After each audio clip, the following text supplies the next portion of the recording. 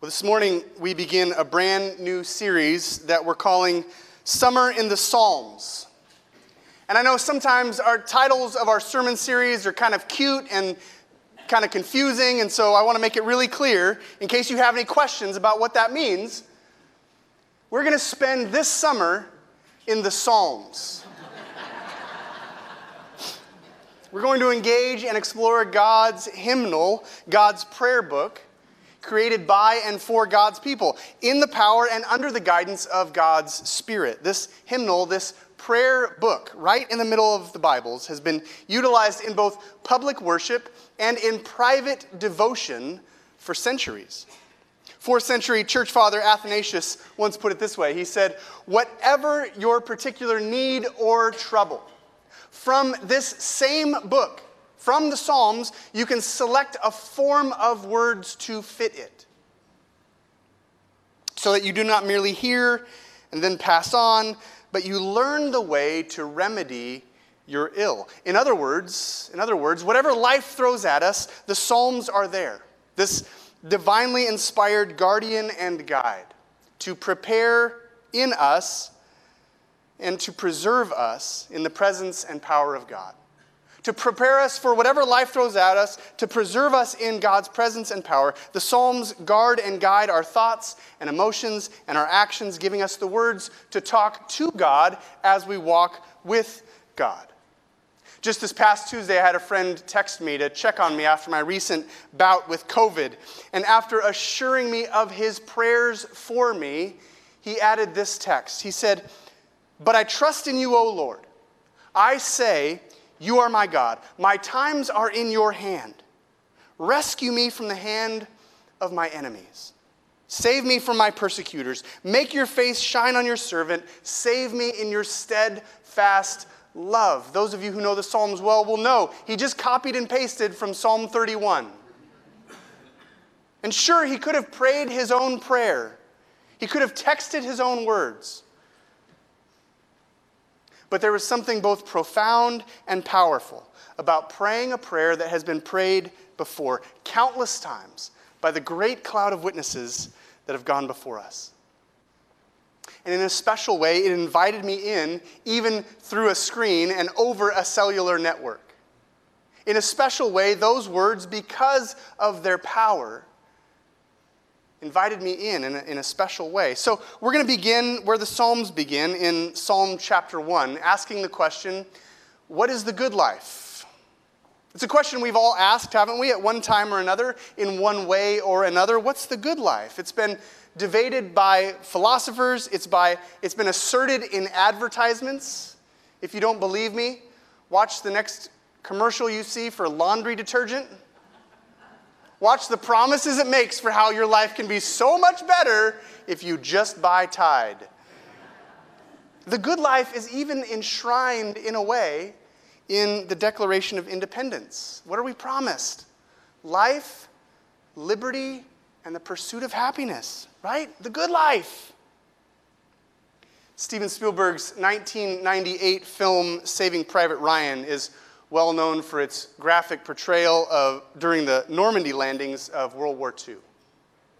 It's inspired by a true story and recounts Captain John Miller leading a detachment to find Private First Class James Francis Ryan from the 101st Airborne Division, the last of his 4 brothers to be alive during that fateful battle.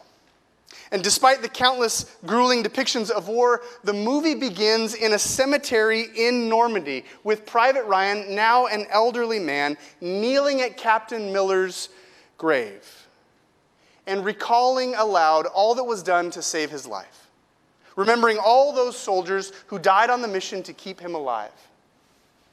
And at the conclusion of the film, after all those grueling depictions of the Normandy landings, at the conclusion of the film, we return to that cemetery with Private Ryan saying before Captain Miller's headstone, he says these words, "Every day I think about what you said to me on that bridge." Captain Miller told him to earn it, to earn all that they had done for him. "Every day I think about what you said to me on that bridge, and I've tried to live my life the best I could. I hope that was enough. I hope that, at least in your eyes, I hope that I've earned what you have done for me. And then he quietly turns to his wife and he asks her, tell me I've led a good life. Tell me I'm a good man. He's essentially asking the question that Captain Miller put in his mind all those years ago. Have I earned it? Have I led a good life? Am I a good person? You see, the pursuit of the good life is central to our life, and so it's where the Psalms begin. Would you hear God's word? Psalm chapter 1, verse 1, blessed is the one who does not walk in step with the wicked, or stand in the way that sinners take, or sit in the company of mockers, but whose delight is in the law of the Lord, and who meditates on his law both day and night. That person is like a tree planted by streams of water, which yields its fruit in season, whose leaf does not wither. Whatever they do prospers, which is rich imagery wherever you read it, but especially in the Bible, right? Remember how the scriptures start. In a garden, with a tree, watered well by a river. And remember how the scriptures conclude. The very last chapter, Revelation 22, the river of the water of life in the middle of the city. On either side of the river is the tree of life, yielding 12 kinds of fruit. Fruit in its month, the leaves of the tree are for the healing of the nations. At the beginning of the scriptures, we see a tree, and at the conclusion of the scriptures, we see a tree. And so this tree in Psalm chapter 1 recalls that first tree and points forward to that last tree. And Psalm 1 says, right here, right now, that our lives can resemble those trees. You know, there's only 4 chapters in all of Scripture that don't have sin in them. They're Genesis 1 and 2 and Revelation 21 and 22. And the rest of it is marred by the wicked ways that Psalm 1 speaks about. But Psalm 1 says there is a way that your life can resemble those trees. That you can live the good life. That you can be planted with roots down deep in the goodness of God's love. Yielding fruit in season. Leaf not withering, whatever you do prospers. But not so the wicked. They are like chaff that the wind blows away. On one hand, you've got like a redwood tree and then like a little thorn bush rolling in the wind, a little tumbleweed. The wicked will not stand in the judgment, nor sinners in the assembly of the righteous. For the Lord watches over the way of the righteous, but the way of the wicked leads to destruction. Father in heaven, we give you thanks for your living word, Jesus Christ, the one who has come to reveal to us the good news of life in you. We give you thanks for the written word, your holy scriptures, through which your Spirit conveys your truth to us. And now especially we give you thanks for the preached word. May we receive the words you have spoken in me, now speak them through me, and wherever those words fall short, may it fall away like chaff. But may the good news of your love for us, your truth spoken in us, may that remain like the redwood. It's in your name we pray. Amen. I love that the first word of the Psalms is blessed. The Psalms start with the goodness of God's favor and fortune. And at face value, it seems like Psalm 1 says that there's 3 things we must refrain from doing to earn God's blessing. Like Private Ryan said before that gravestone, I hope I've earned it.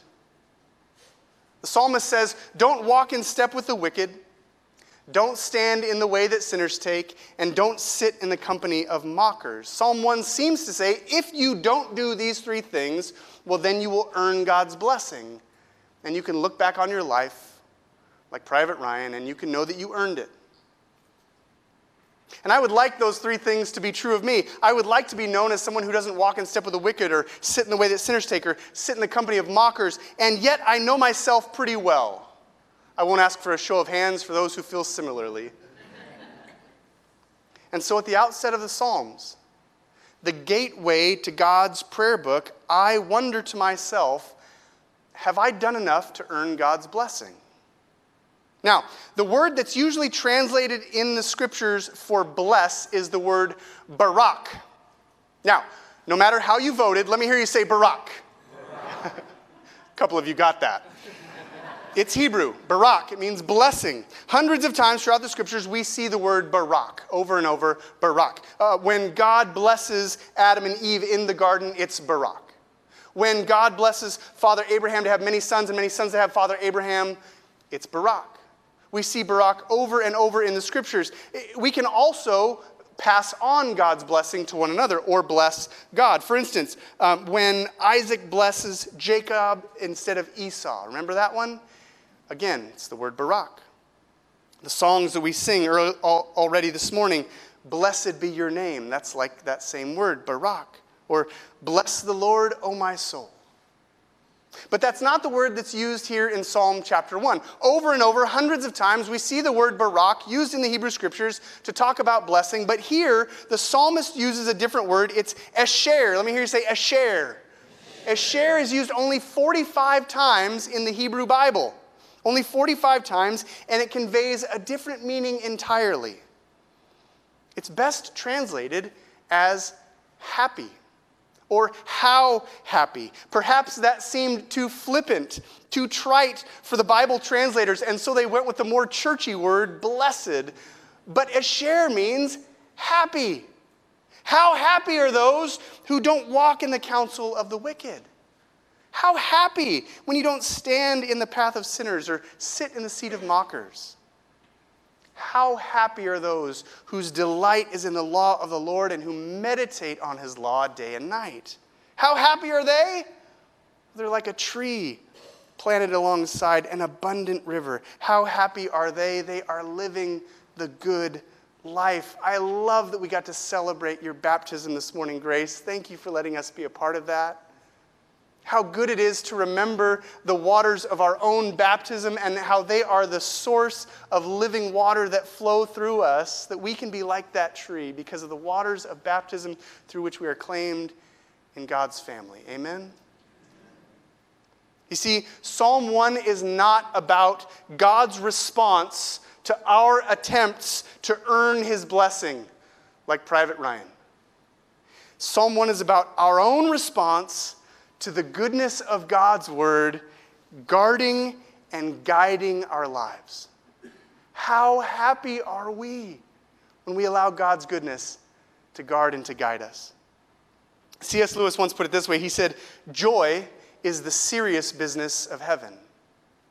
We are happier when we keep from the counsel of the wicked. That is, when we reject bad ideas. We are happier when we stand away from sinners. That is, when we reject bad actions. We are happier when we sit somewhere else away from the mockers. That is, when we reject bad company. You see, there's this brilliant progression that happens here in Psalm chapter 1, verse 1. From the ideas that we have, to the actions that we take, to the company that we keep. Dallas Willard once put it this way: there's no avoiding the fact that we live at the mercy of our ideas. We live at the mercy of our ideas. Why? Well, because our ideas lead to our actions, and our actions lead to the people we surround ourselves with. And we are happiest when they are guarded and guided by God. That's the point of Romans chapter 12, where Paul says emphatically, don't be conformed to the world, don't be conformed to that crowd, no, but instead be transformed by the renewing of your mind. He says, start with the ideas, start with the places that you think. Start with the ideas that you hold. Be transformed by the renewal of your mind that you may prove what the will of God is, what is good and pleasing and perfect will. And then, if you reform those ideas, your whole life will be transformed. The influence of bad ideas happens all the way back in the garden at that other tree, doesn't it? Happens all the way back there when the tempter merely asks the question, merely posits the idea, did God really say? His name in the text is Diabolos. It means the splitter. The tempter who implants that bad idea splits. He divides. He divides God from his words. He divides Adam from Eve. He divides God's people from God. With what? With an idea. Did God really say? I want to give an example from everyday life about how ideas can impact so dramatically. But please hear what I say and not what I don't say. I'm not interested in criticism or critique or being a culture warrior. I want to speak to those of us who have heard the good news of the gospel and who are seeking to follow it in our daily lives. And those of us who are curious about what it might mean to follow Jesus more closely. Just this week I was reading about the sociological effects of the sexual revolution of the 1960s. I'll say it again. Please hear what I say and not what I don't say. As a result, sex has been separated from marriage, divided. Birth control and abortion have separated marriage from procreation. No-fault divorce has separated marriage from a covenant into a contract. Our culture has separated fidelity and intimacy into just getting your physical needs met. It all comes from an idea, but it leads to actions and then radically transforms the world around us. All three are ideas that lead to our actions, that lead to the company we keep. All three influence our happiness. And in the decades since these ideas that spawned the sexual revolution of the 1960s, since those ideas began to influence our culture, our happiness in America has tanked. This is true. If you don't believe me, that's fine. Google it. We are profoundly less happy than we were 60 years ago. And remember, hear what I say and not what I'm not saying. There are all kinds of strides that we have made forward in equality among the genders. I'm not questioning that. I'm not saying we're going back away from that. But those ideas have had a tremendous impact not only in our minds, not only our ideas, but in our actions and in our culture. Think about it. Divorce was thought to liberate us from patriarchy. But divorce most often benefits men.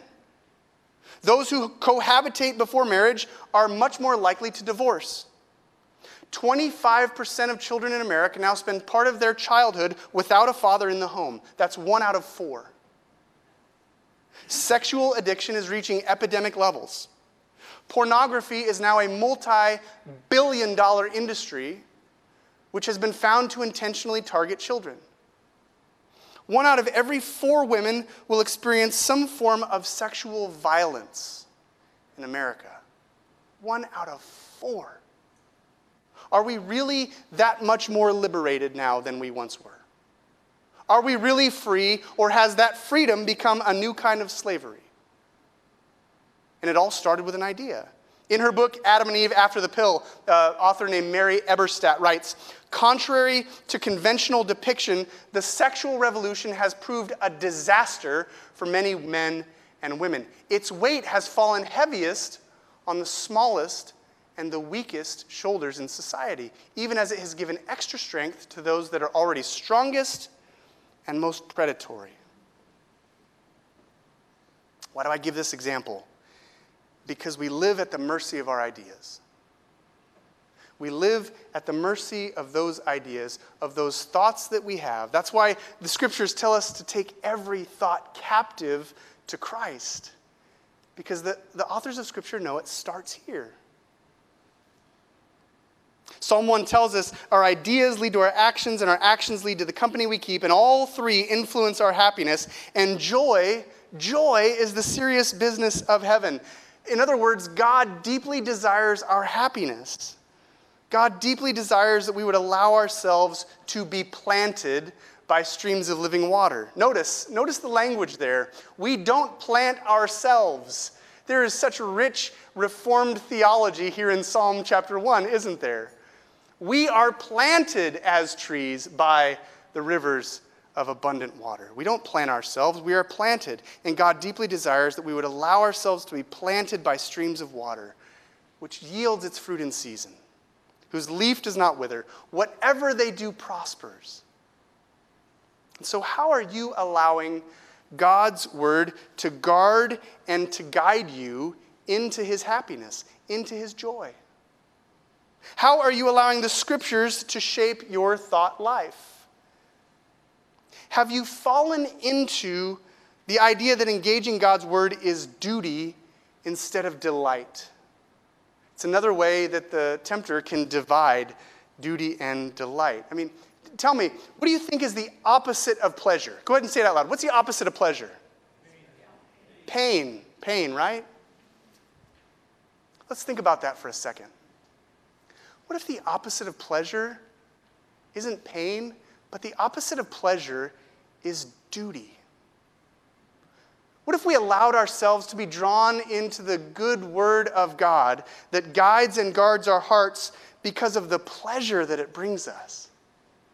Not as a sort of drudgery or duty. Well, I guess I got to read my Bible today. Curtis said I got to read my Bible every day. What if instead we allowed ourselves to be drawn in because God deeply desires our happiness? God deeply desires that something would happen, right? That's the source of the word. Something has happened, and then it results in a kind of emotion. Not as a sort of duty, but pleasure. We know that Scripture is living and active, sharper than a double-edged sword, piercing to the division of soul and spirit, joint and marrow, discerning the thoughts and intentions of the heart. We know that about Scripture.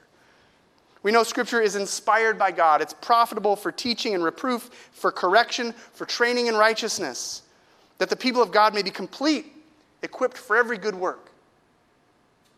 And if we just talked about those verses, we might think about Scripture as a duty, and Psalm 1 tells us it's there to delight in. It's there for our pleasure, to bring happiness, to bring joy, to see the ways that we have been planted like that tree next to that river. There may be times in our lives when we engage Scripture and we struggle to understand what it means. Has anybody ever had an experience like that? Okay, great, only 4 of us. That's good. I want to invite us to be and to become people who pore over the Scriptures, who read large passages of Scripture, who hold on to particular things that God may be speaking to us through the text, and sometimes we will see something that we don't quite understand.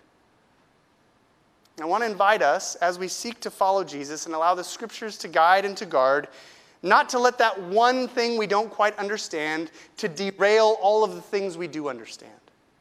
Especially those of us this morning who have some questions about what it means to follow Jesus.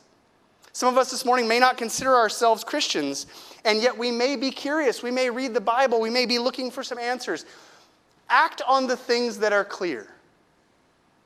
Act on the things that are clear. Put to use that one verse that makes sense, and God will clarify the things that are confusing. We all ask that question, like Private Ryan looking at that headstone, am I living a good life? Am I a good person? We all ask that question at one time or another. And we look not to Captain Miller, we look to Jesus. We look to Jesus as the one who came after us, the one who went behind enemy lines, who gave his life on our rescue mission and died that we might live. And what's more, he did it while we were enemies of God. The writer of Hebrews puts it this way. Listen to these words. For the joy set before him. Let me say it again. For the joy set before him, Jesus endured the cross. Did you hear that? For the joy set before him, Jesus endured the cross, scorning its shame, and sat down at the right hand of the throne of God. That Jesus went behind enemy lines like Captain John Miller. That Jesus gave his life while we were enemies of God for joy, for our happiness. Not that we would follow him out of duty, but that we would be just filled with delight. Jesus went behind enemy lines and saved us, but not just us, not just one soldier. He went behind enemy lines to save all those who want to live a good life, planted by those streams of abundant water. Unlike Private Ryan, we are never called to earn what he has done for us, not to earn his blessing or to pay him back. No. God's blessing is not for when we get it right. His blessing precedes our obedience. but may we live in joyful response. May we trust that as we do, it will make us whole and happy and healthy. God, we give you thanks for your word. Would you forgive us for the times that we have seen it as a duty instead of a delight? We give you thanks for your word, that it guards us and that it guides us, that it prepares us for whatever the world will throw at us, and it preserves us in the power of your Spirit. May it do that this day. For those of us who have questions of faith, would you give us the strength? Would you give us the tenacity? Would you give us the courage to act on the one thing that we know is clear and not to be distracted by the things that are confusing? May we trust in you that you will make them all clear in your time. Father God, would you give us delight? Delight in your word as it leads and guides. It's in the name of Jesus that we pray. Amen.